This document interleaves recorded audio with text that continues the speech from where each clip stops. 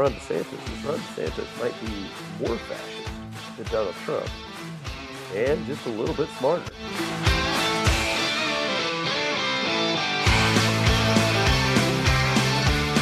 It's not necessarily, we're going to have a civil war here soon, but I'm just saying, if you look at that statistic there, it shows just because the Civil War is over doesn't mean that animosity just goes away, or you automatically were like, yeah, we were wrong. Hey, I'm so sorry. Yeah, we were wrong.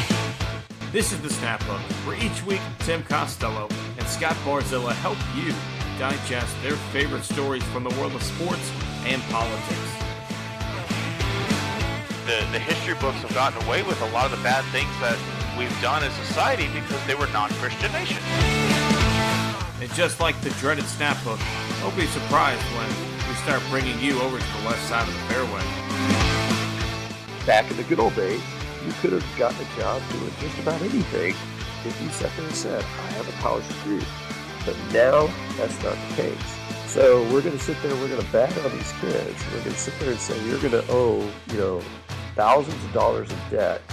And in many cases, some of them pay for maybe $20,000 or $30,000 if they borrow.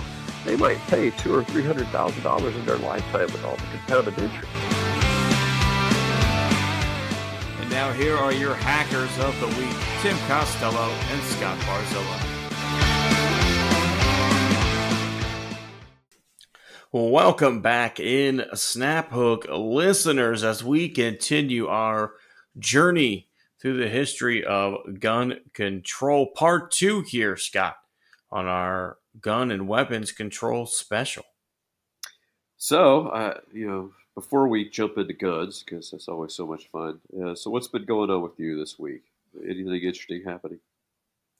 Well, last week we talked about I had risen to the top of the rankings in the weekly golf league. I somehow survived an absence last week. My daughter had a Thursday night soccer game. I am somehow just barely hanging on to first place by 4 points. And so a lot of pressure on me this week to go out and put a good number up there. But, Scott, just enjoying life at the top. I started a new job here in April. And so there's just been a lot of stress trying to get ready for my first season in charge of a professional sports organization. Yeah, as for me, I went to the happiest place on earth with my daughter. We went to Walt Disney World. Ooh, did you get any sights on where the new prison's going to be? I wasn't really looking around for prime spots, but I did catch that in the news. And I did see something that happened that will play prominently in my scumbag, feature, not directly related to Ron DeSantis, believe it or not. Florida man strikes again, I see.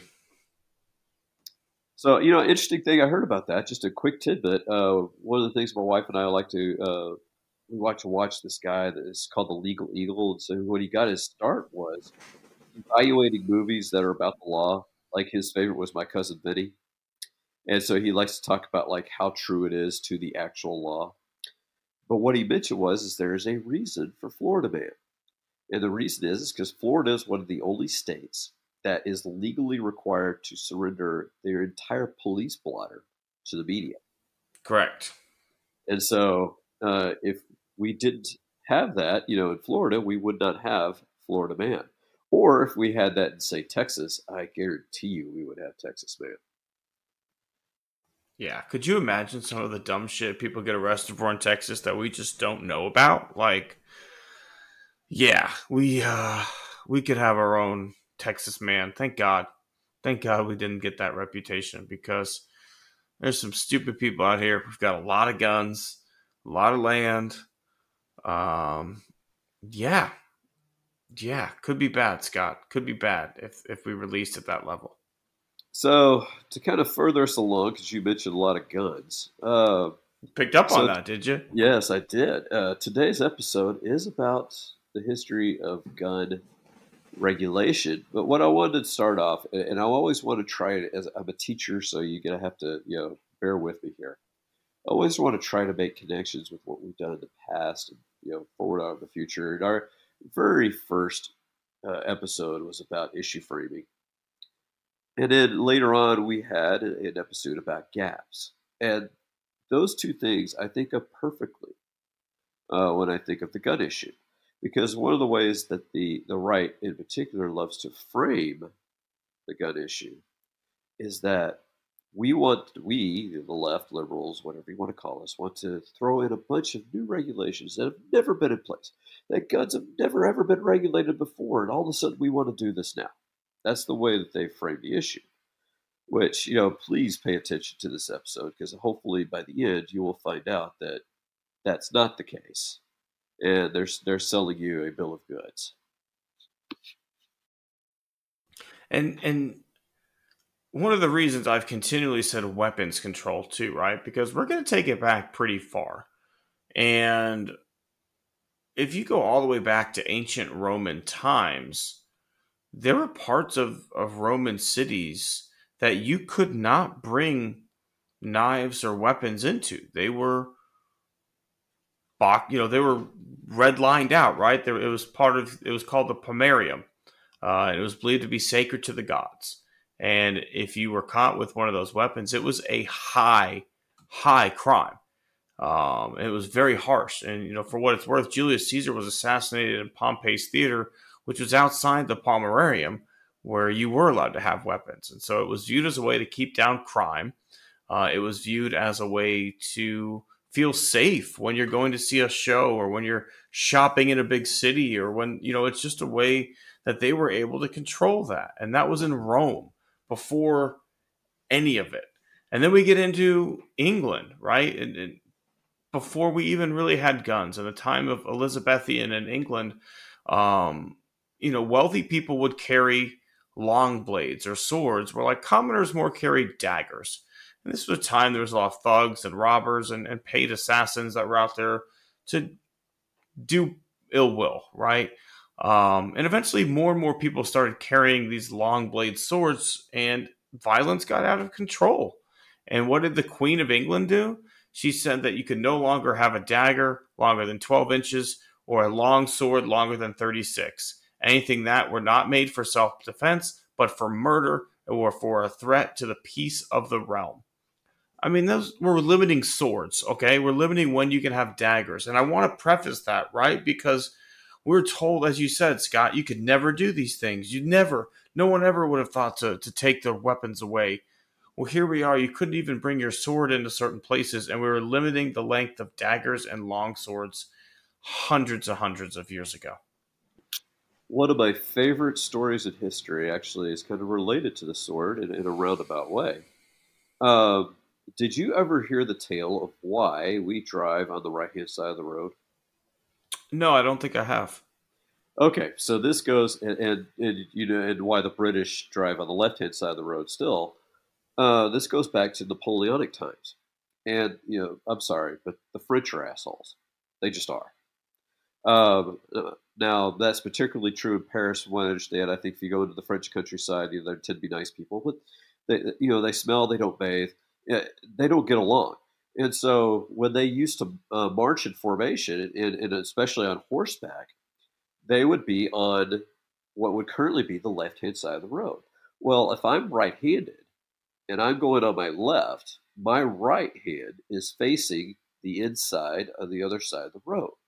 And so you would hear French, they would yell obscenities at each other, they would insult each other, and they would get into literal sword fights. The soldiers, their own team, they would be fighting.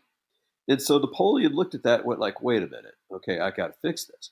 So what he did is he switched them to the right-hand side of the road. If you think about it, most people are right-handed. And so, and again, we're in an auditory medium here, but in order for me to fight somebody on the other side, I had to reach across my body with a sword, and there's just no way that's going to happen. And so ever since the French did that, everybody in the world followed suit except for the English, because the English hate the French. And so if you go anywhere in the world where even if it used to be a British republic or it's a British protectorate, like there's still some islands in the Caribbean that do this. I know, like when we went to Grand Cayman, we were driving on the left-hand side of the road. It was weird. Australia certainly, the kind of the same way. Uh, but everywhere else switched over to the right hand side of the road. This was also Napoleon could regulate their behavior by not allowing them to physically fight each other as they were, going on horseback and marching in formation. And that one just seems necessary, right? You don't want your shoulders fighting with each other before they fight the enemy. But like even as we get into the colonial time period, right? We're in the 1600s in America, as a protectorate of England. Still, who knows what side of the path our horses were trotting on here? Who knows? Right, left? We don't know. But we do know in the 1600s that Catholics couldn't have guns, Scott. We do know that Native Americans had their rights limited to guns, as did slaves, indentured servants, anyone who Protestants were scared of, anyone who they thought might have a reason to kill them because they've been treated like shit. That's who they wouldn't allow to have guns. So again, 1600s to 1700s, all the way to when the Second Amendment's ratified in 1791, Maryland, all these places had strict gun control laws. Catholics weren't allowed to own guns in colonial times because they were subservient to the Pope and they could rise up and they could take over. All of it. We had these laws. We had them in the 1600s. Not only that, but we were mentioning Tombstone in the last episode, and so I think when everybody thinks of their like nirvana for guns, they think of the Old West. They think of the Old West, the typical Western, where they think everybody's carrying around a gun, getting in a duel, and shooting somebody at high noon.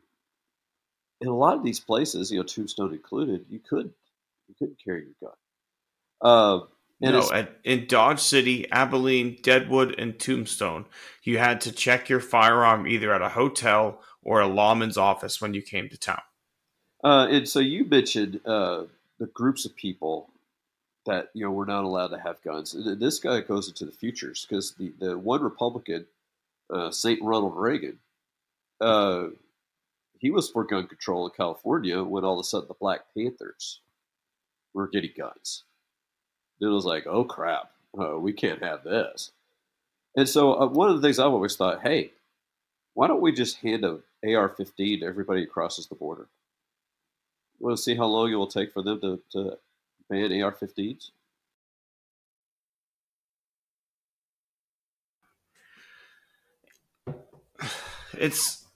I don't even know, Scott. I don't know. I'm just gonna keep on with the timeline. I don't even know how to answer that one. But you mentioned the Wild West, right? From the 1700s to the 1800s, you had what was called the slave codes. After slavery is abolished in 1865, those slave codes become the Black Codes, eventually Jim Crow laws. All of those Jim Crow laws eventually banned black people from owning guns, and it allowed the gun ownership specifically to free white men in the South. So again, who did you not want to have the guns? The people that you previously owned and treated like shit and beat when they didn't do what you wanted them to do. That's who you don't want to have guns. For example, in 1833, Georgia law stated, "It shall not be lawful for any person of color in this state to own, use, or carry firearms of any description whatever. That the free person of color so detecting and owning, using, or carrying firearms shall receive upon his back 39 lashes, and that firearm so found in the possession of said free person of color shall be exposed for public sale." So, if you're a free black person in Georgia after 1833 who has a gun, they're going to take it and sell it, and they're going to beat you with it 39 times. Seems like an oddly specific number, don't you think? But yeah, 39's interesting. One of the things, and I think tying this, and you always want to tie this, further in the timeline, to the present, is that they're always, the rhetoric around this is that they're always scared that the government's going to control you by taking your guns. That's the goal. And so it's funny to see how, we want, particularly in these times, and even after the Civil War, when slavery is abolished, we want to control certain portions of the population by making sure that they cannot arm themselves. And that's not necessarily. I mean, it's the government doing it, but it's specifically white people. I'm sorry to say. And as we take a peek into the future, like quickly, it's so frustrating that the people like Alex Jones, right? He's one of the first ones to talk about people coming to take your guns and Second Amendment rights, and they use these things as examples of times when you had your guns taken, right? So they acknowledge that gun control was a thing. They just don't like to. They always tell this half story, and they frame it, as you mentioned before, in a way that's like, look, they've taken guns before. Like, yeah, white people took guns from black people because you were scared of what they'd do to you after you owned them for 500 years. Like, that's what happened. Tell the whole story. And so, yes, it's so frustrating when you can look at all this history and then try and frame it in a way that makes you think you should still not have gun control. The history of gun control should not make you think it doesn't work. The history shows that it does work. Moving on, though. In 1929, we had what was called the St. Valentine's Day Massacre. And I think you and I we definitely talked about last episode the advancements in gun technology led to, or the necessity of war led to the advancements in gun technology. Well, after World War One, they needed some sort of gun that could just spray bullets in quick fashion to clear out a trench. That's what the Tommy gun was. It was had a circle cylinder. It literally just spit these bad boys out, rapid fire, not necessarily accurate from a long distance. But what you could do is pretend to be prohibition agents as a mafia member, line your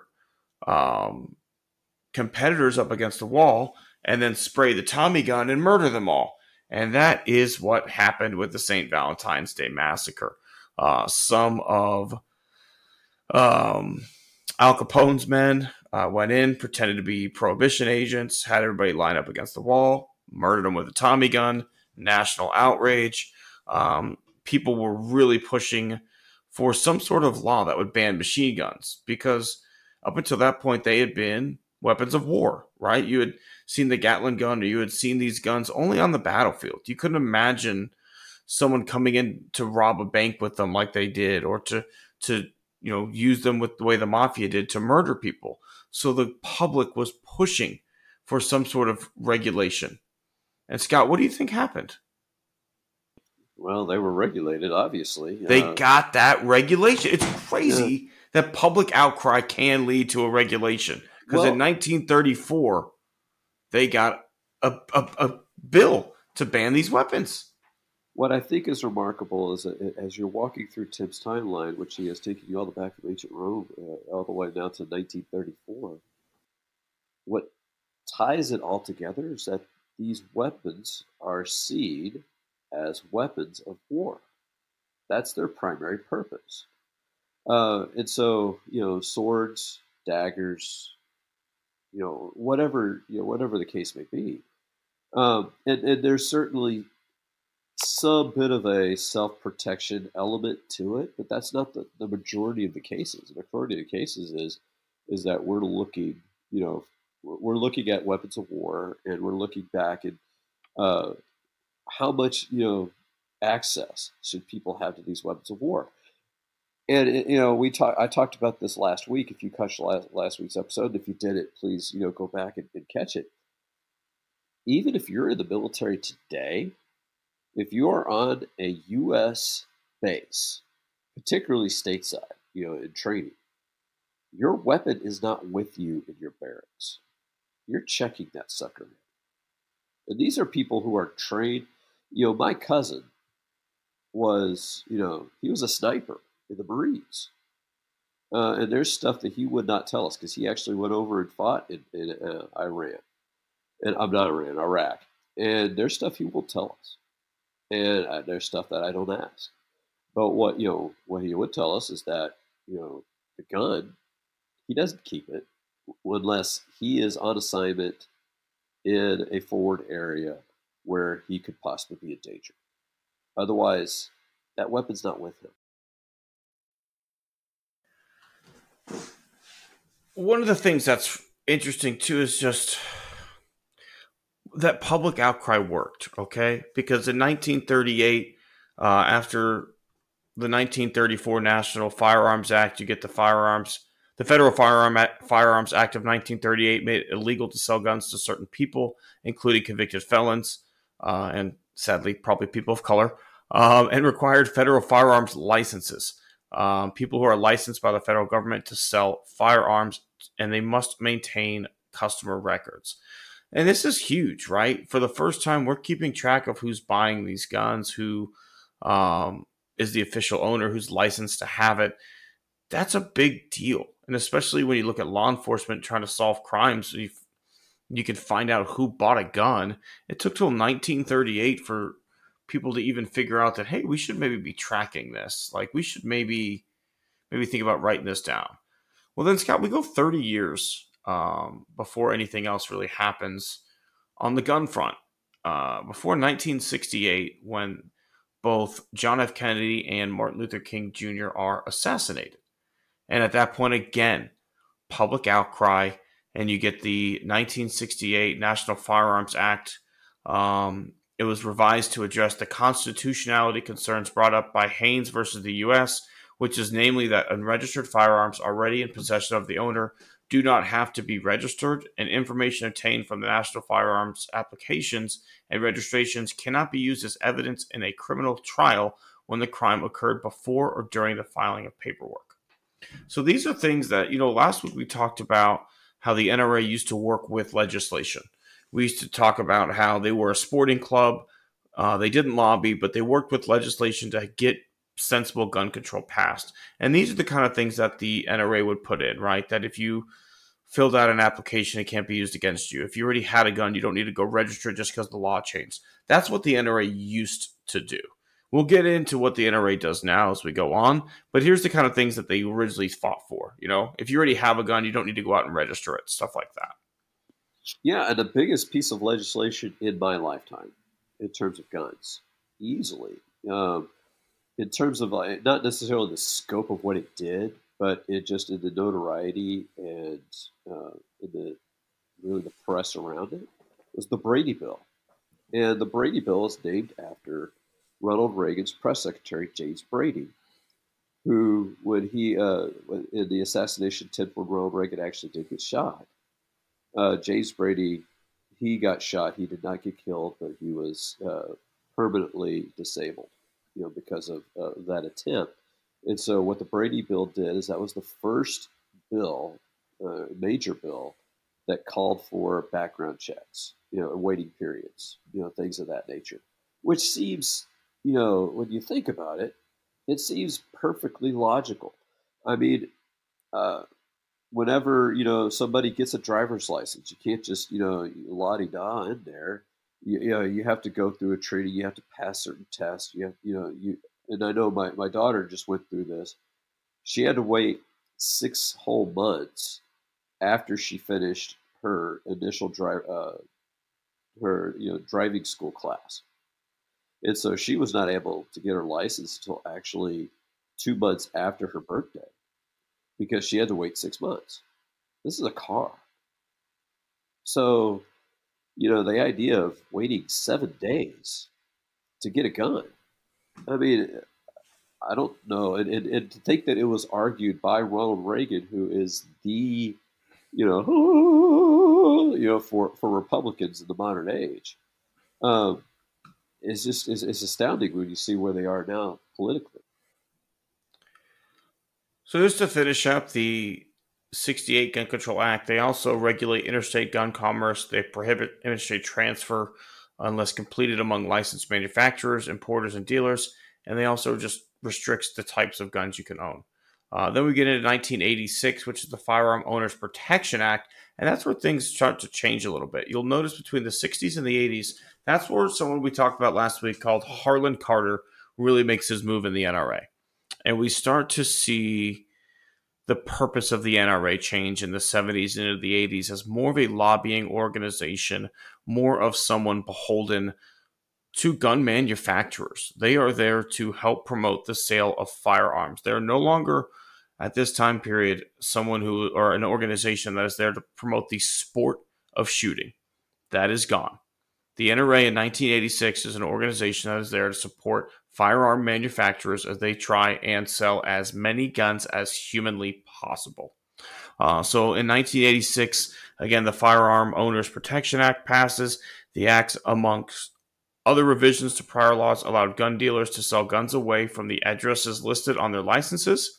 It limited the number of inspections by the ATF it could perform without a warrant. It prevented the federal government from maintaining a database of gun dealer records, and it removed the requirement that gun dealers keep track of ammunition sales. Could you imagine if we still lived in a world where we tracked ammo, where you could trace a single bullet to the credit card that bought it? It'd be a crime. It'd be what the police want, right? Why are the police not out there saying this is bad? We should overturn that. That's what you would want. You should be able to scan a freaking barcode on a bullet and say that one came from this shop. You go to that shop and say this guy bought it. Okay, go arrest him.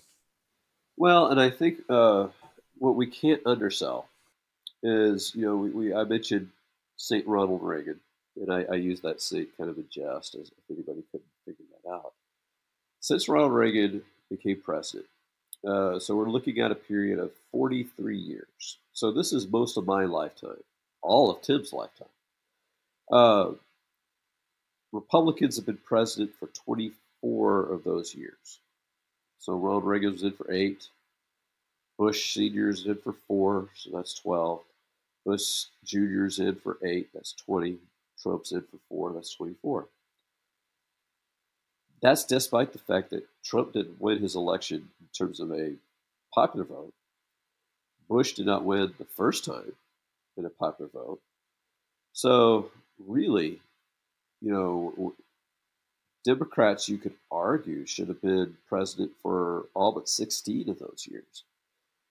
And they've been able to stack the courts. And so, along with the legislation that Tim was talking about, there have been a series of landmark cases within the Supreme Court, particularly the Heller decision, that have kind of come on at the same time where we've changed the way that we look at the Second Amendment. Before Reagan came along, the idea that we could regulate, gun sales or gun ownership, that wasn't in question.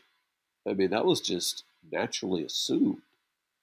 Now, all of a sudden, we're seeing, slowly but surely over that period of 40 plus years, where the government's ability to regulate and to, I guess, kind of keep an eye over.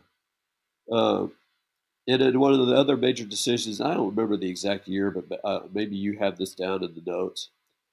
The CDC is not allowed to study the effects of gun violence. Not allowed to. And so, they're not allowed to sit there and say this many people have died.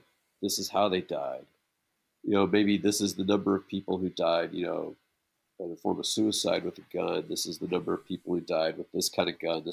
They can't do any of those things. Because it would be great to be able to, in addition to tracking the bullet, it would be great to be able to sit there and say, okay, number one, what type of gun? How often are AR-15s killing people? How many people are they killing? Or we could look at who are the people who are doing these mass shootings. Like, do they fit a profile, that we could look at? And then maybe the ATF, in concert with the CDC, could sit there and say, okay, we recognize a profile here. We're looking for this profile. If we see people trying to stockpile guns who fit this profile, maybe we could, mark them, in some kind of way, and maybe we could track them, and maybe we could stop them from owning these guns. Can't do any of that. See, Scott, I'll take it even further. If you're buying, I think we should track anyone who buys like more than 3 guns, period. Like, you buy 1 or 2, okay, you're a hunter, you have a handgun for fun, or anyone who buys an AR, any private citizen who buys an assault rifle, just start watching that person, because you don't need it. There's obviously a reason they're buying it. They're up to nefarious stuff. I'm sorry. You don't need that gun. You don't need it. If you're not doing anything wrong when you buy it and they watch you, okay, they go away. But every one of those assault rifle crimes, if they're the ones buying that, okay, you can buy it, but you go on a list of people who own this gun, and they're going to monitor your social media. That's the trade-off that you get to buy this gun. There are plenty of things that you download TikTok knowing that your data is going to be monitored. You download a Facebook app and it says right there, like, hey, we're gonna use your data, but you get to use this app for free. Most of us say yes to those all the time. So you know what? You want to buy an AR? You want to buy an AR-15? Cool. We're gonna watch your social media from now on. One of the things, and there's actually two things that I've thought of that would actually be a good idea, and it's not revolutionary. The first one. So you have a driver's license. You own a vehicle. You live in Texas. What do you have to have? I believe the answer you're looking for is car insurance. That'd be correct. So what I would do is I would sit there and say, you want to own a gun? You have to buy insurance. You have to buy liability insurance. So therefore, you're liable for anything that gun does. So you want to give it to your buddy Jethro, who wants to hold up a liquor store. Well, guess what? That liquor store owner gets to hold you liable for what happened with that gun. And the second thing I've heard that's interesting is instead of maybe gun control, bullet control. Say, you know what? You think it's cool. That one's off the West Wing. That's straight from a West Wing episode. But you think about it. Somebody will sit there and say, hey, I think it would be cool to have an AR-15. Because there are some people that absolutely are gun collectors. And you know what? Hey, I collect baseball hats. Who's to say which one, and now my baseball hat collection is not going to kill anybody, but, who's to say whether whose collection is stupid, whose collection is cool? So if you want to sit there and you want to have like a gun that was used back in 1860, okay, you want to put it in a display case in your home and say, look at the cool thing that I have? Okay. You don't get any bullets for it. So it stays in a nice, display case. You can pull it out. You can handle it. It's, it's cool. You could hold the AR-15. You could act like you're Rambo. But at the end of the day, you don't have bullets. If you don't have bullets, you're not going to be able to do anything with it. But I definitely think, the one I would do is I'd do insurance. Because I would sit there and say, for the life of that gun, you're responsible for it. Unless you sell it to a licensed dealer where it's reported to the government. The government's aware of it. The government sees the transfer. And they consider it a legal transfer. Then it's the same thing as a car. I transfer a title over to somebody whenever they buy a car from me. And the car, they don't own the car until I release the title. Same thing with a gun. I have a title. I have insurance. Release the title. So there now it has to be reported to an office of the government. So there, John is selling it to Fred. Fred passes a background check. Fred's not a bad guy. So here we go. The title goes to Fred. Now he's the one that has to buy liability insurance for that gun. It's reasonable. Absolutely reasonable. Let's move on. You mentioned the Brady Handgun Act of 1993, also called the Brady Act. It was signed in November of 93. It required a 5-day waiting period for a licensed seller to hand over a gun to an unlicensed person in states without an alternative background check system. That 5-day waiting period has since been replaced by instant background checks that can take up to 3 days if there's inconsistency or more information that is needed to complete the sale. I don't understand why we ever overturned that. I don't understand why we had to go to an instant system.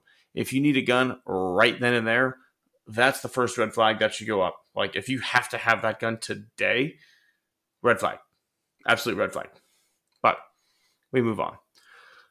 2000s, George W. Bush is in office, and he goes for the Protection of Lawful Commerce in Arms Act and Child Safety Law Act of 2005, which gives broad civil liability immunity to firearms manufacturers so they cannot be sued by a gun death victim's family. The Child Safety Law Act required all handguns be sold with a secure gun storage or safety device. And actually, you're right, Scott. I did miss the assault weapons ban of 1994, which is actually huge, signed by Bill Clinton. That ban outlawed 19 models of semi-automatic assault weapons by name and others by military feature, as well as large capacity magazines. The ban unfortunately expired in September of 2004, which is again when George W. Bush was in office, and it was not renewed in large part due to the NRA's lobbying efforts. And what I want to point out, and unfortunately, again, we have an audio medium here, and I can't show you the visual, but just if you look at the number of mass shootings in that time period, 1994 to 2004, and then the number of mass shootings afterwards, the numbers explode, absolutely explode. And I've had this argument with people online, and it's like, well, you had a bunch right before, and then they come up with, I can't even articulate an argument.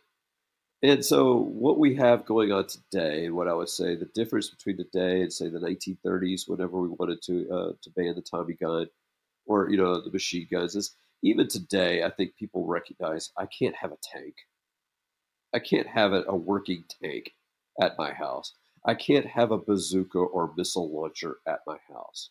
I think everybody recognizes that there is at least some regulation, but I think where we have this uh, this divide, where we have people butting heads, is what is the definition of an assault weapon? And I think that is the huge debate that happens. And it gets to the point where we argue, like with the AR-15.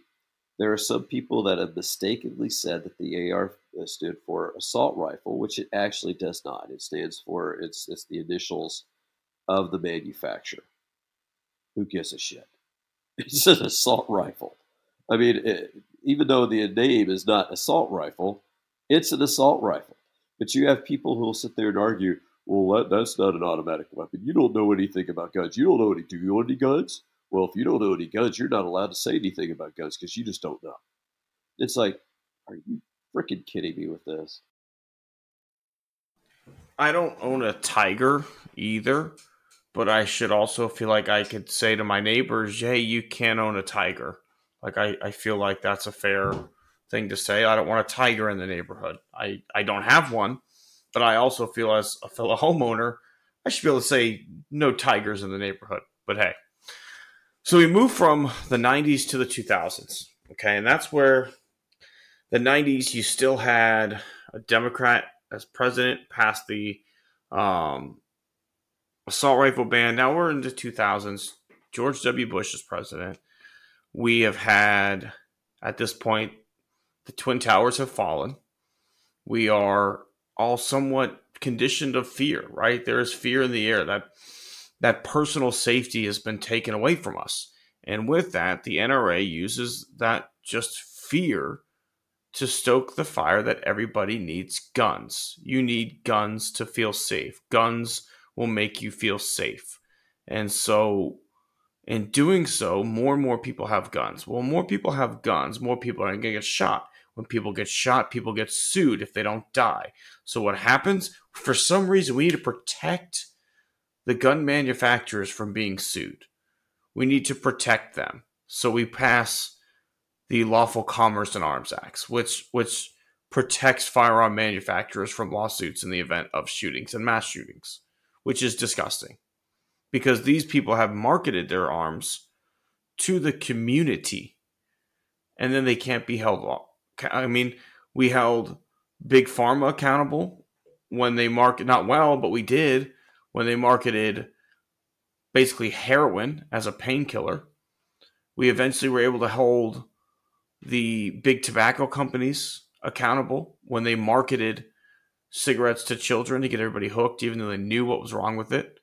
But we passed a freaking law that we can hold firearms manufacturers accountable for their actions. And it always reminds me, there was an old SNL sketch back in the late 70s with Dan Aykroyd. And he was the owner of a toy company. We had to put toy in quotes because he was like selling broken glass and he was selling all these things that were just so obviously dangerous. And you have this, reporter who's trying to sit there ask him, well, isn't this dangerous? And so he's trying to make, oh, no, it's perfectly safe. And then he shows himself getting basically attacked by a perfectly safe doll that he's purposely trying to injure himself with. And it's just on that level. At the same time as these laws that Tim is talking about protecting gun manufacturers, we see a proliferation, cannot speak today, proliferation of the Make My Day castle laws around the country. And so what these are is basically if somebody invades my property, I have the right to shoot them. And this is somebody we had my wife Janet on a few weeks ago. She actually knew uh, in a roundabout way. So a foreign exchange student went and knocked on somebody's door in Louisiana. It was the wrong house, and the kid was shot and killed to death. And the homeowner was not held responsible because they had the My Castle law, the Make My Day law, which protected the homeowner. And we've seen cases like this, like John Oliver did a great piece on this, where he had somebody was robbing the neighbor's house, and the guy calls 911. 911 tells them, do not, confront this person. Do not go outside. The police are coming. They'll take care of it. What does the guy do? He goes out, brings his gun, shoots him at his neighbor's house. Not only, do they not arrest him, they throw a fucking parade for him. I mean, it's just, it's crazy. And there's two cases in the news right now of exactly what you mentioned, Scott. Of one was a young boy. He went to go pick up his siblings from a friend's house, knocked on the wrong door, got shot him in the head, stepped out, shot him again. That guy got arrested for attempted murder. But then there's another one of just a girl was trying to go to her friend's house, takes the wrong turn, pulls into the wrong driveway. This dude just shoots her, right? Like we've conditioned people with fear and we've connected feeling safe with guns so much that these people honest to God, live in fear. And they think that like these people are coming for them and they have to, that's the conditioning that the right wing media has done of, of making these people scared and making them feel like guns are the only way to not be threatened, and you have the assault rifle bill that ends in 2004. Then Obama had a chance. He had a Democratic House, he had the numbers, and he didn't push it. And instead, what Obama did is he went the other route with um, executive orders. He announced measures to take effect immediately, such as an update and expansion on background checks. He added 200 ATF agents. He increased mental health care funding. He increased personnel to the National Integrated Ballistics Information Network, which was used to link crimes in one jurisdiction of ballistics evidence to another. He created an internet investigation center to track illegal online gun trafficking. He created a new Department of Health and Human Services rule saying that it is not a HIPAA violation to report mental health information to background check systems. He has a new requirement to report gun thefts. He started new research funding for gun safety technologies and more funding to train law enforcement officers on preventing gun casualties in domestic violence cases. I don't necessarily love most of what he did, but I do respect the idea of doing it through executive order versus trying to get a bill passed, especially the way that Congress is going, the way that anything that Obama put out, especially on guns, the rhetoric was terrible around Obama and guns. So I understand why he went executive order. I just don't think he necessarily went after the right items. Yeah, I think it was unfortunate. Particularly he had a filibuster-proof Senate there for a while. He had the 60, that you needed, and he used it to get the health care bill passed. And I guess if you're saying, hey, I've got one thing that I could do, I can't necessarily fault him for going after healthcare. I could fault him for surrendering on too many planks on healthcare. Like certainly not having a public option, I think, was a horrible thing. But I think just in the last few years, just right before the 2020 election, the Missouri couple, white lawyers, old people, standing out on their driveway with their guns, pointing it at people who are just peacefully protesting, marching through their neighborhood. To me, there is no more compelling symbol of gun ownership in America right now. because you have the majority of the population probably looks at that and goes like, God, what a bunch of idiots. But you have that rabid few who are like, yeah, you show them. And, of course, the Republicans leaned into it, had them speak at the 2020 convention, which was just, it just kills me. The NRA, every time, it's the same, their defense against regulation is the same every time. They deflect. They sit there and will say it's mental health. They'll sit there and say, oh, it's video games. They'll sit there and say, no, well, now they'll say it's pronouns. They'll sit there and they'll say, we need a good guy with a gun. So the NRA, shamelessly, Wayne LaPierre now in control, shamelessly, he'll put his face right there, in front of everybody. And after, the next mass shooting, he'll be out there. We need more good guys with guns. We need fewer pronouns. We need door control. They'll sit there. We need an armed guard at every school. They'll sit there and they'll argue all this stuff. I heard somebody, and I mentioned this, somebody mentioned that maybe they had to put a tank in front of a school. It's like, do you really think that's going to do it? Is that what you think? Because, think about it, an issue of war. You wanted to kill one man. Are you using a tank to kill one man? I don't think so. But again, it's, it's the constant rhetoric. It goes back to the point of, well, we can't regulate guns. They've never done this. Why are we wanting to regulate guns now? Well, as Tim, mostly Tim, has laid out for you, all the way back to Roman times, we've regulated weaponry at just about every step of the way. So why is it wrong now? And the answer is it's not wrong. It's financially viable for certain individuals to break down the Constitution in ways that benefit them. You can look at the Supreme Court specifically. They've been ruling little by little to take away what gun control laws aren't exist, right? In New York City, it's not an easy place to get a concealed permit. You have to show legitimate cause why you need a concealed permit, or you used to have to do that until 2022 when the Supreme Court ruled in a 6-3 majority stating, written by Clarence Thomas, a piece of shit, because of the state of New York issues public carry licenses only when an applicant demonstrates a special need for self-defense, we conclude that the state's licensing regimen violates the Constitution. So, as you mentioned earlier in the episode, the Republicans have stacked the courts. They have enacted, or they've let gun control run out while they're in office. The people that they put in the courts are slowly but surely breaking the laws that we have down to let there be little to no gun control.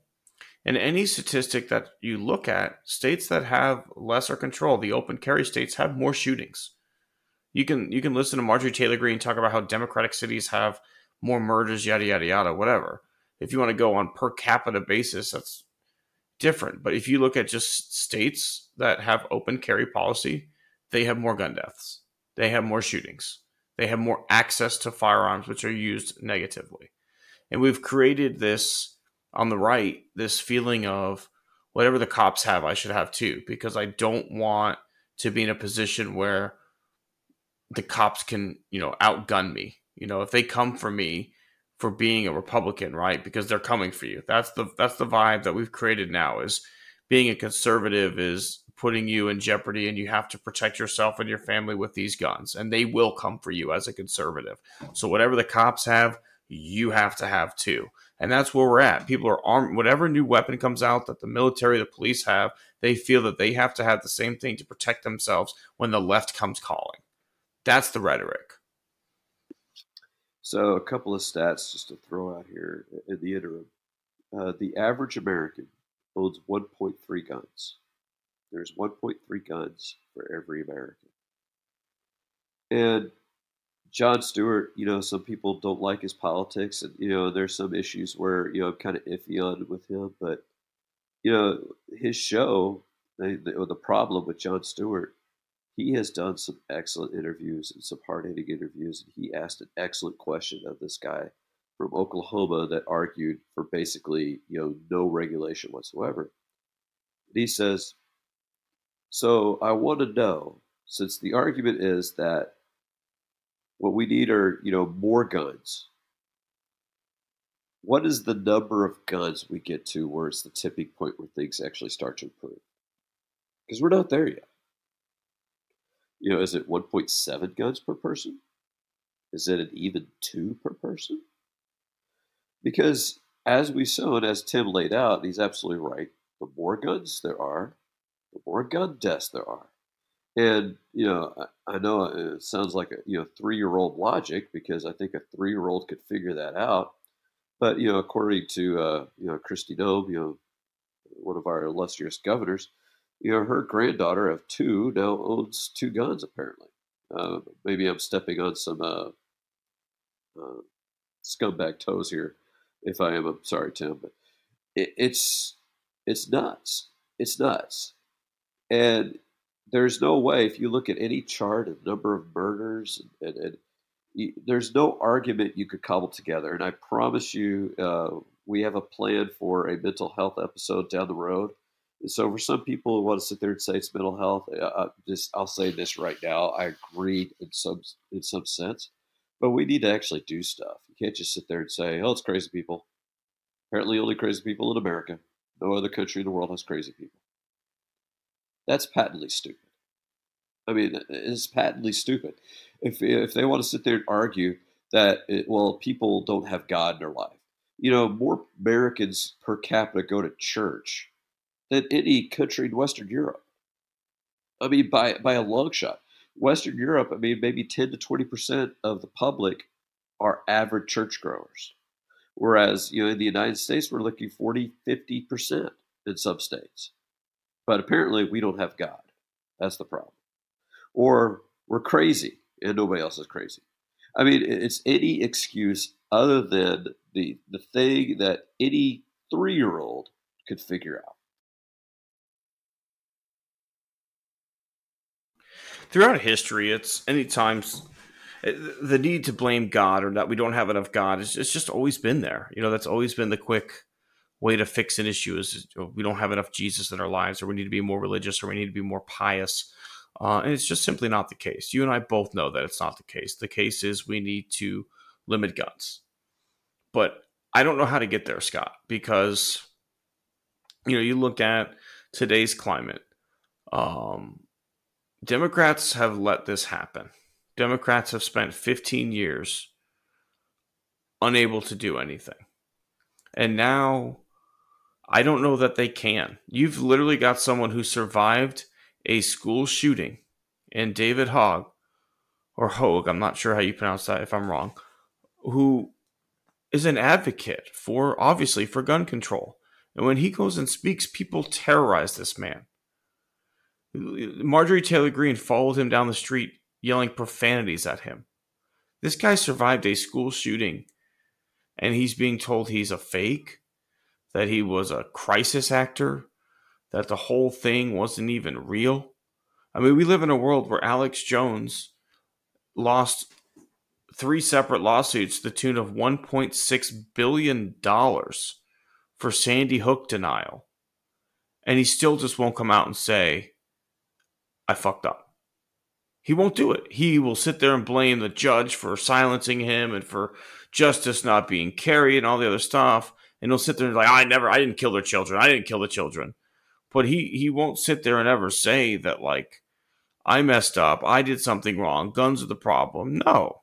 It's the government coming to silence him because he's right all the time. And he lost $1.6 billion with a MFing B. $1.6 billion judgments against him for perpetuating a lie that Sandy Hook was a fake. And he still is doing the same shit. I think the moment that the gun control, the movement died officially, in terms of being able to do anything meaningful, was after Sandy Hook.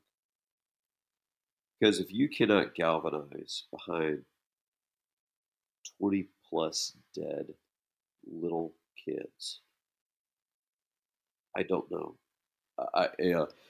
And I think, and when we get to our favorite portion of this week, I think I'm going to have a bit of a roundabout explanation for this. But here's the upshot when you talk about Alex Jones, $1.6 billion. But does he ever have to publicly say he's wrong?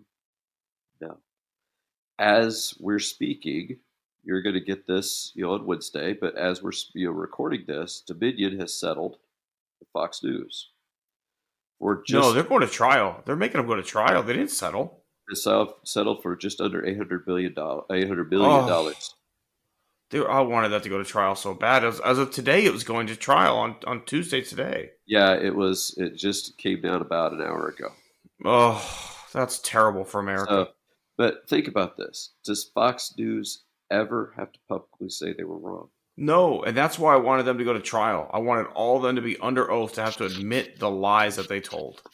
So, and I get it, and I get it from Dominion's point of view.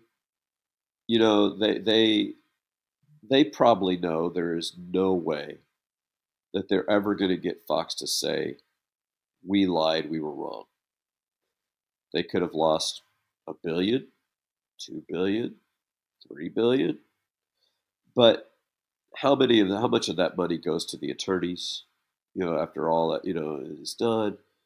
And, Fox News, the problem is that, this is like a tax on Fox News. We get to peddle bullshit. And this is just a little fee. It's like what, you mentioned the pharmaceutical companies earlier, who got sued.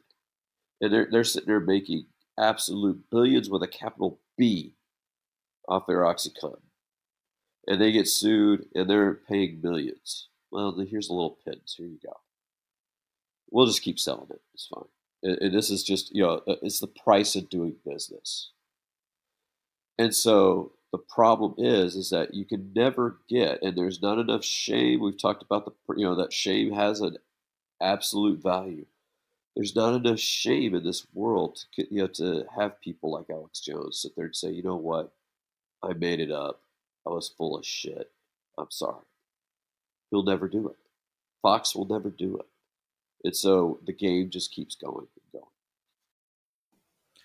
I would bet, and I'm not advocating for this, but if some left-wing person went out with an assault rifle and started taking out one by one all the right-wing shithead media people, they'd be calling for gun control real quick. If all of a sudden, Tucker Carlson gets shot, Alex Jones gets shot, Lauren, all these people start getting shot with assault weapons, they're calling for it. Hey, you're invading from the south of the border. You're one of these, people. We're not bringing your best. We're bringing the worst. Here's an AR-15. Let's see how you do. Yeah, that's real quick. They're going to sit there and go, no, wait a minute. Okay, you want to ban the AR-15? Oh, okay. We're so I think we're getting to that, that time of the week here where somebody has pissed you off. If you're like me, multiple people have pissed you off. But I might have two this week. I might legitimately have two. But I'm going to let you tee off. We'll go round robin here. I'll let you go first and last here with your two. Okay, so I'm going to start off with our governor, Hot Wheels, leading the way, Greg Abbott. So I guess it's like a week and a half ago or so, a man was found guilty of murder for running people over during a BLM protest. And many in Texas felt rightfully so.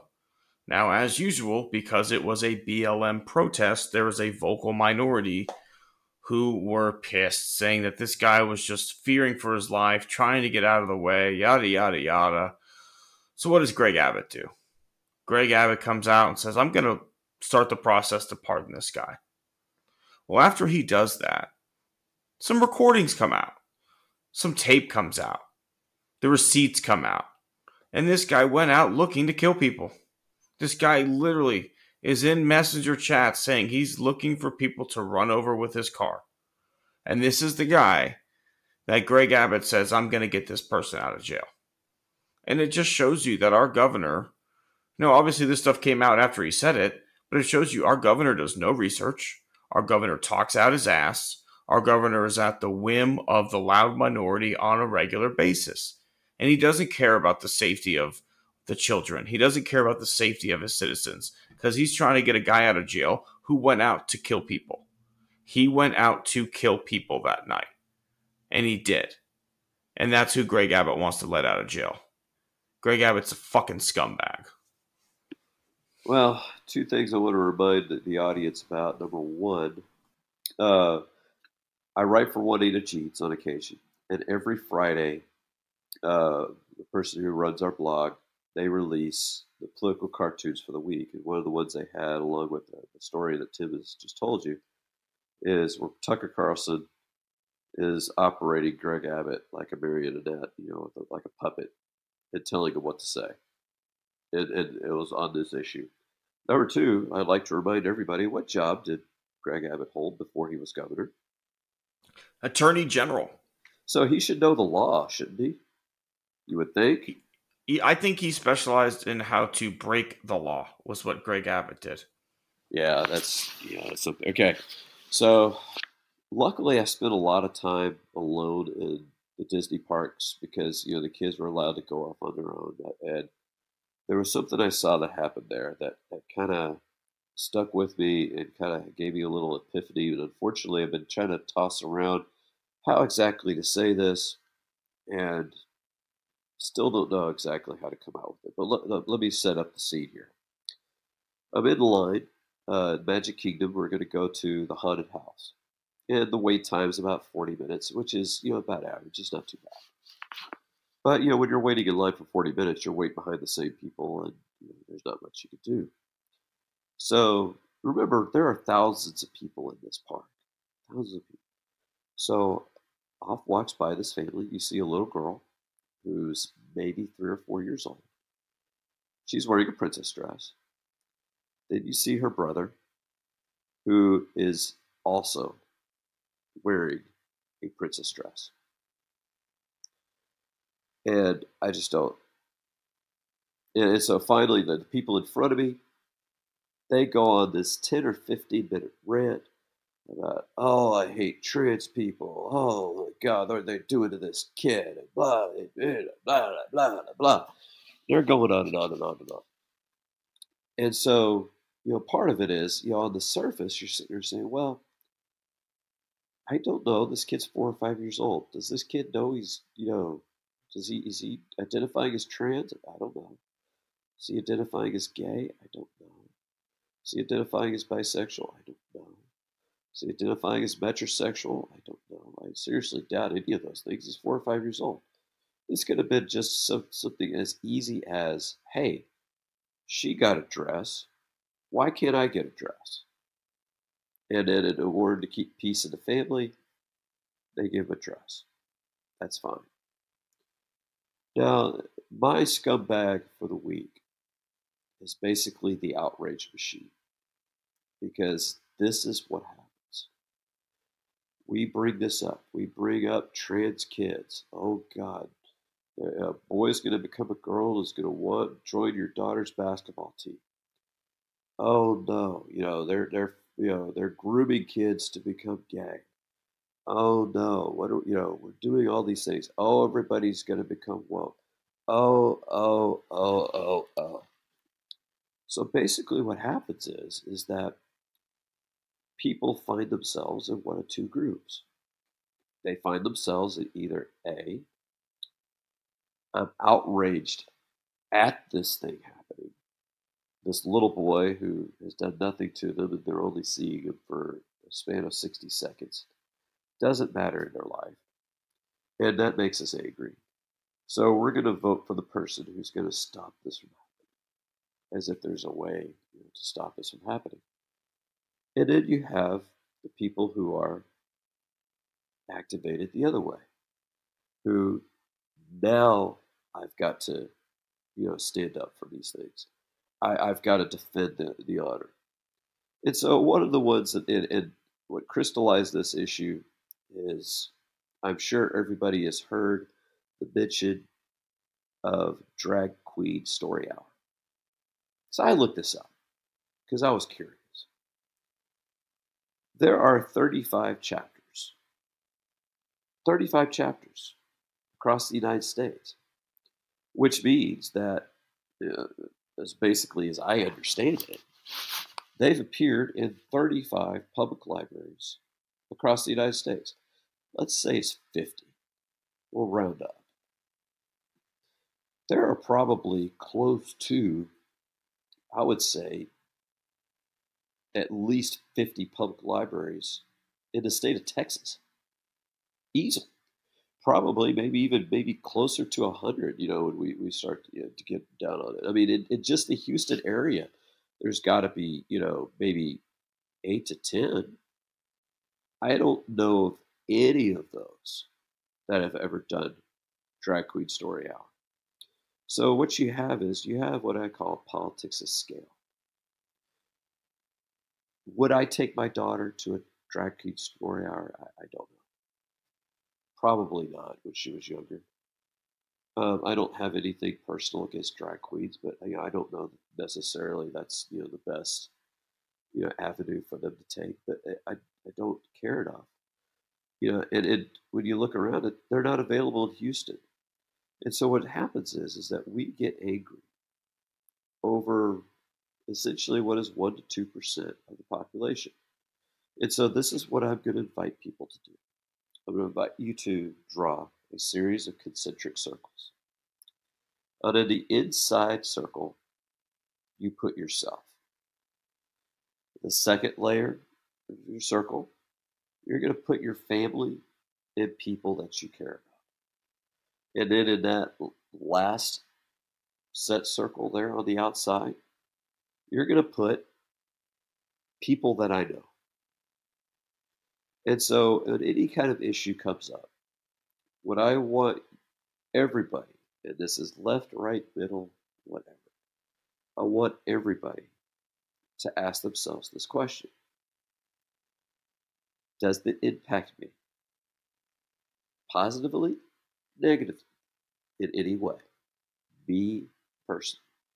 Does it positively impact me or negatively impact me? No. Let's move on to the next circle. Does it impact anybody that I care about? Does it impact anybody that's in my family, immediate family? Does it impact any of my friends that are close friends? No. Okay, let's move to the outside. Does it impact anybody I know? And I think in a lot of cases, this is the circle where people get to. People get to, okay, I know somebody who's trans. Okay, I know somebody who's gay. Okay, I know somebody who's a lesbian.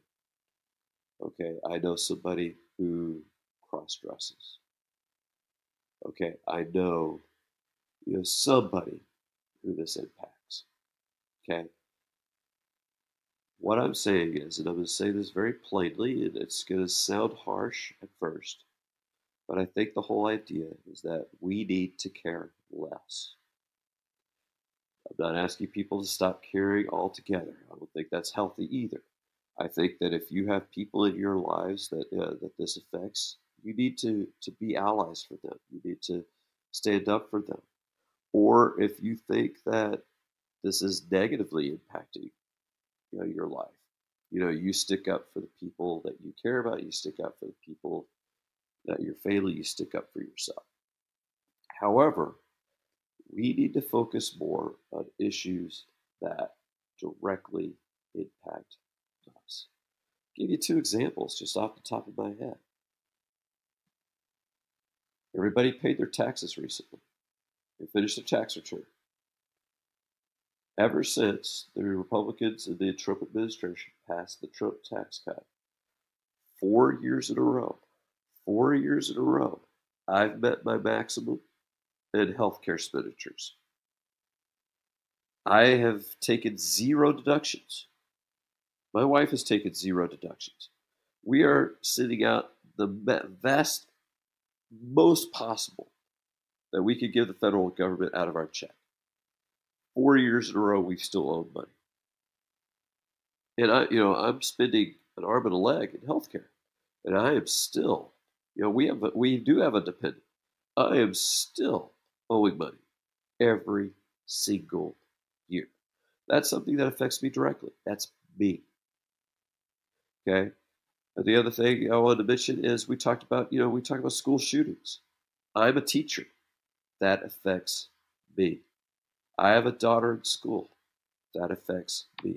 Tim has a wife that works as a teacher. That affects him. He has a daughter that's in school.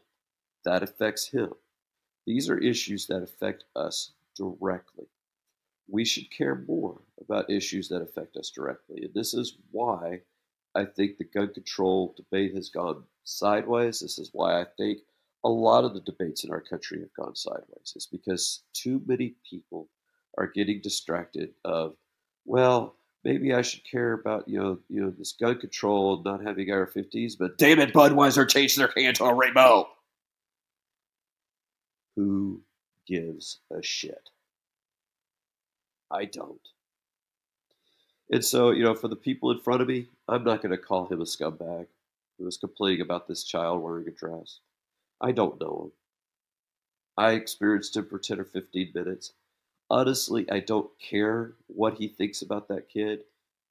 I just care about the fact that his rage over this issue, because he has been triggered by the outrage machine, is going to cause him to vote. And he talked about it. He's a DeSantis backer. He said he was from Texas. He's an Abbott backer. He's a DeSantis backer. Now, does he really support all of DeSantis' policies? I seriously doubt it. Does he think that he needs to build a prison right next to Walt Disney World? I seriously doubt it. But he's probably rooting for him like, yeah, you get the woke crowd, yeah. And so people will continue to vote against their interest because they're activated by these morons who want to sit there and say, oh my God, look at that trans kid. Oh God, look at that drag queen. Oh God, look at that gay person. Oh God, that teacher taught my kid that people were racist against black people. Oh God. Stop. Okay? We're not asking you to stop caring completely, but we need to care less. And if you're on the left and your instinct is to stand up for people like that, I applaud you, but realize what you're doing is you're feeding the outrage machine, because they're able to get recordings of liberals, leftists, whatever you want to call them, saying we should support, drag queen story hour is a good thing. They're going to get that on a soundbite, and they're going to throw that to their people, and that's going to turn into liberals want to put drag queen story hour in every school in America, which is complete horseshit.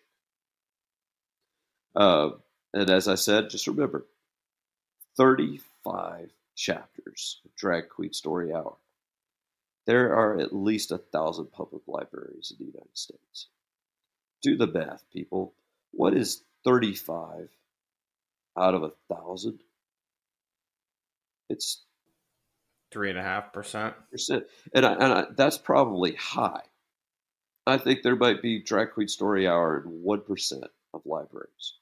Yet we're going to throw this big, huge hissy fit because it's going to trigger the people, both the left and right, to sit there and argue about something that does not matter. We need, and I'm willing to sit down. Tim and I don't agree on everything. We have differences of opinion. We have differences of opinion on the sports side of things. We have differences of opinion on the political side of things. We see eye to eye on most things, which is why we have a podcast together. But I don't want to argue about this with him. I want to argue about things that matter. I want to argue about things that are actually going to improve, change our lives for the better. We need to pass, better economics policies to make sure that our economy works for more people in this country. We need to pass common sense environmental policies to make sure that we can breathe the air and we don't turn into Venus by the year 2100. We need to pass better education policy in this country so that our kids can have a better chance at a brighter future. We need to pass it so that our teachers get paid a living wage and get the respect that they deserve. We need to have a common sense foreign policy so that when rogue dictators invade their neighbors, we don't have people standing up for the rogue dictator. These are things that most people could agree on. These are things that I would love to have a conversation with conservatives about. But what are we stuck doing? We're stuck arguing about drag queens or about LGBTQ or about whether or not, we should be able to fondle in Kansas kids because we think a boy might be a girl or vice versa. Stop. Just stop. That was heated, Scott. That was, I thought you were in the happiest place on earth last week, but looks like you took a little detour. I got one more for you. This one kind of came across the last couple of days, but in Oklahoma, the recording was in March, but in McCurtain County, the sheriff, as well as a couple other town officials, were caught on a secret audio recording basically saying they were sad that public lynchings were no longer a thing, that they wanted to order a hit on a reporter who was being too invasive on them. And then after all this comes out to light, as always, no apology, no nothing. Those officers are on administrative paid leave. But also, here's a statement from the law firm representing the township. It's not an accurate. Pardon me. They said that it was doctored and it violated their rights since the recording was of a third party. It was illegally obtained. No, we're wrong. No, we're shitty people. Just, hey, you weren't supposed to be listening to that. This is what Donald Trump has brought to America. Again, at least, right? Like, we kind of progressed away from our lynching period, our KKK period. There were still people who believed that, but they didn't say it out loud. But now we say the bad stuff out loud. We say the awful stuff out loud. And then people get upset when they're on recording saying that awful stuff. And they don't have a problem with what they're saying. They have a problem that other people know that that's how they think out loud. And that's why those three officials are my second scumbag this week in McCurtain County.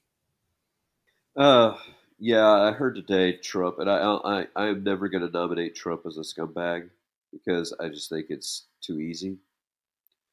But, one of the things he recently said in one of his speeches that he wants to arrest homeless people and set up tent cities for them. Kind of like maybe internment camps, maybe. I don't know, just, kind of throwing this out there. I think concentration camp is probably the better word. Yeah, we've tried it. Moving on to a tweet, I'm just going to shoot this one out here. This is from Mike Pompeo, a recording of his speech. We can't become the left, following celebrity leaders with their own brand of identity politics. Those with fragile egos who refuse to acknowledge reality. That is from Mike Pompeo.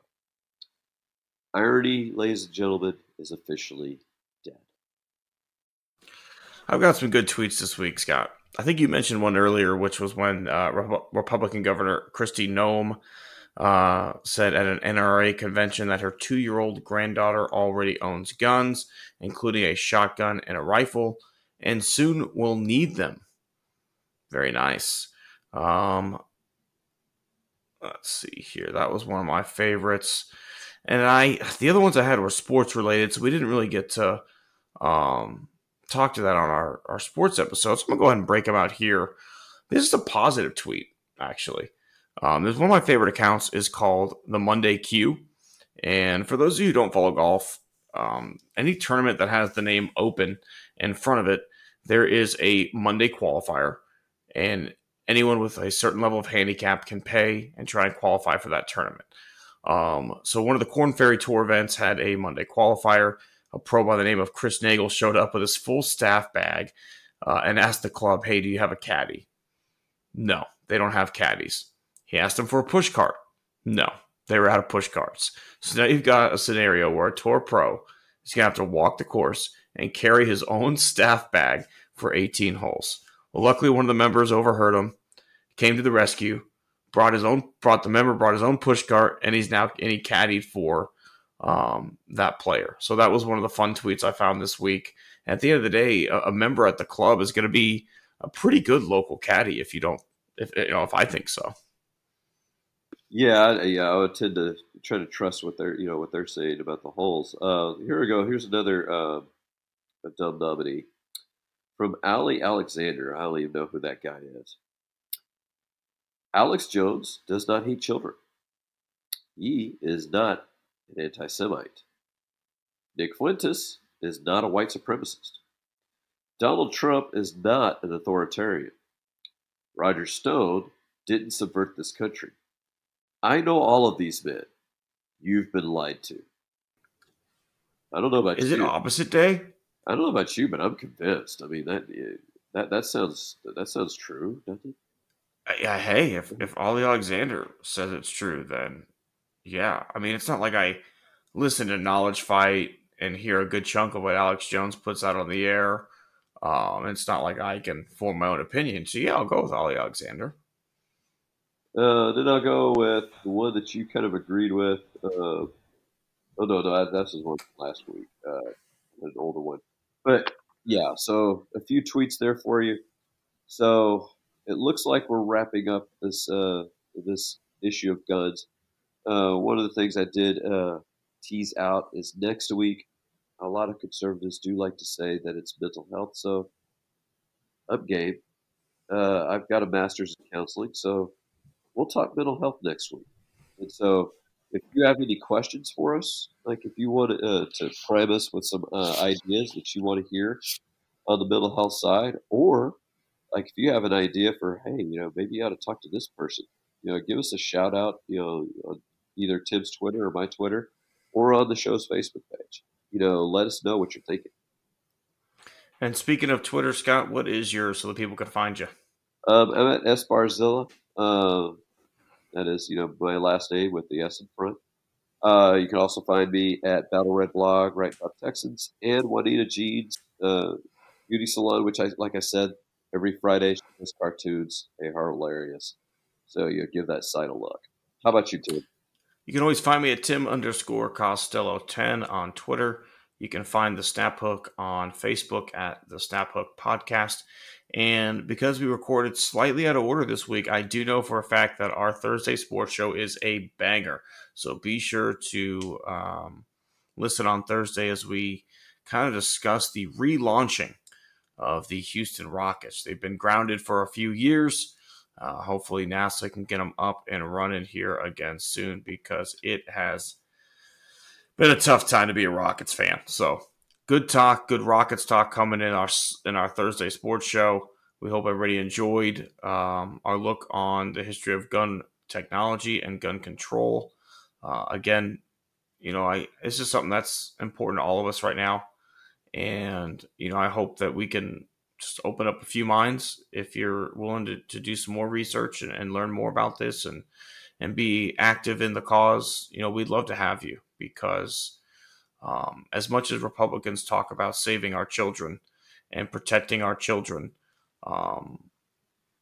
sending your kids to school and knowing they're safe is the most important thing we can do for our kids. And that includes gun control at the end of the day. So we'll leave it on that. But we do appreciate everybody who gave us this opportunity to be a part of your week and to bring some of this information to light. And just like to add, we're rooting for Tim this Thursday as he's trying to hold on to that slim 2-point lead that he has there in his league, trying to fight off the sandbagger that we've heard so much about.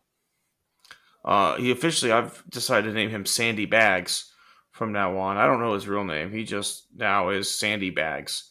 And so I keep an eye out for him. And, Scott, I got to wonder if other people in this league put the same level of pressure on themselves that I do, or if they even take it as seriously as I do. As I mentioned, 1 week people are out there in baseball jerseys, and, I am definitely the guy taking it the most seriously, but I don't know any other way to play. Yeah, it was. I remember playing at MGA events, and we played at South Shore Harbor. We always won what they called funny money, which is money that has to be spent in the pro shop. Mm-hmm. So yeah, it was nice. You get a few like $100 shirts, but I won a skin last week, and it could only be used to defer the cost of my next round in the league. Like I win a skin, but you don't get any money. You get a credit for your next round. So something that will be coming to a future sports episode. Tim and I are going to start a segment where we tell funny golf stories because both of us have been playing for over 20 years of our lives, and so we've built up some stories along the way.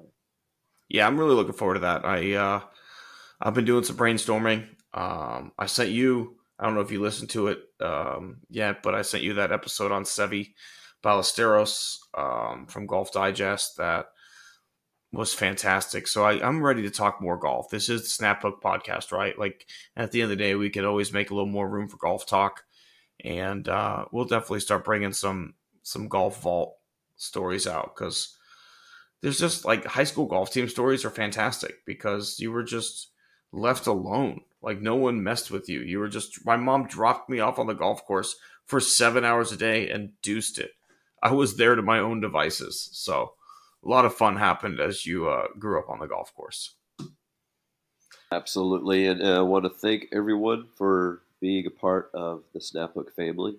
Tell your family, tell your friends, tell your enemies. Get as many people in here as we possibly can. Yeah, I'll take a hate listen. I'm not above a couple hate listeners, but yeah, this has been a fun journey. I've learned a little bit as I've done the research for some of this stuff, but very much appreciate everybody who made us a part of your week. We look forward to next week where we get to talk a little bit about mental health, and be sure to tune in tomorrow for our Rockets relaunch episode. But that's all we got for you here today on the Snap Hook. We look forward to hearing from you next time.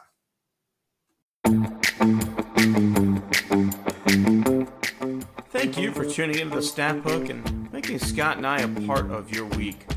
Wanted to recognize that our intro song is called Energetic Indie Rock by Alex Grohl, and his outro music is Good Vibe by Twisterium.